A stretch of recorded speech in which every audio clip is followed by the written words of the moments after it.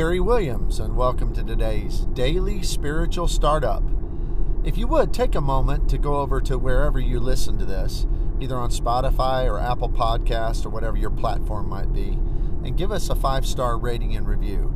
That helps us to get more listeners and be able to be more of an encouragement to more people. I'd appreciate it a great deal. Today I want to talk to you about the odor of Christ.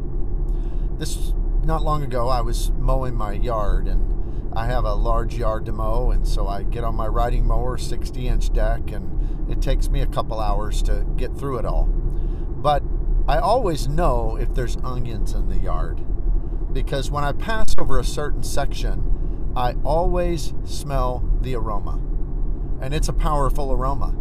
It's not all that unpleasant, it's just always shocks me. Whether I'm listening, I usually listen to a book or a podcast on my headphones, and I'm never distracted and don't notice. Because if that odor is there, if those onions are being chopped up by my mower blades, I'm going to notice. It can't be ignored. It's just too powerful of a smell. Well, there's a text when we look over in 2 Corinthians chapter 2, verses 14 through 16. That says, "But thanks be to God, who always leads us in triumphal procession in Christ, and through us spreads everywhere the fragrance of the knowledge of Him. For we are to God the aroma of Christ among those who are being saved and those who are perishing.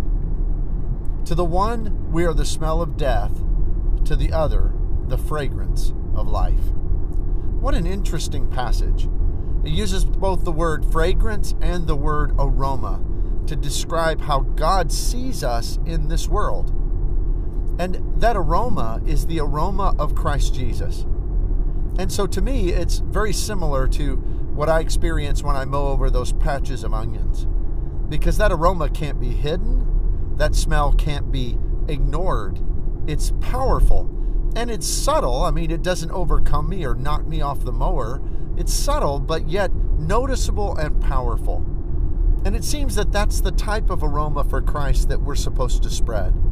Powerful, noticeable, can't be ignored, but also subtle. In other words, we're not trying to sicken people. We're not trying to overwhelm them. What we're trying to do is just simply be that example of Jesus Christ in the world. The other image in Scripture that's very similar to that is the image of salt. Jesus says in the Sermon on the Mount that we're the salt of the world. And if salt loses its saltiness, it's not useful for anything except to be thrown out and trampled. So there he's telling us that we are the flavor of this world. We're also that thing which preserves this world. What an important responsibility to be both that which is the salt that flavors, that preserves, that makes this world able to be tolerated by God, but also that which makes it to be able to be absorbed by God so that we can preserve it until finally He comes, and to be His aroma, to be that which demonstrates Jesus to everyone around us. So what we probably have to ask ourselves, are we being salt and are we being the aroma of Christ every day?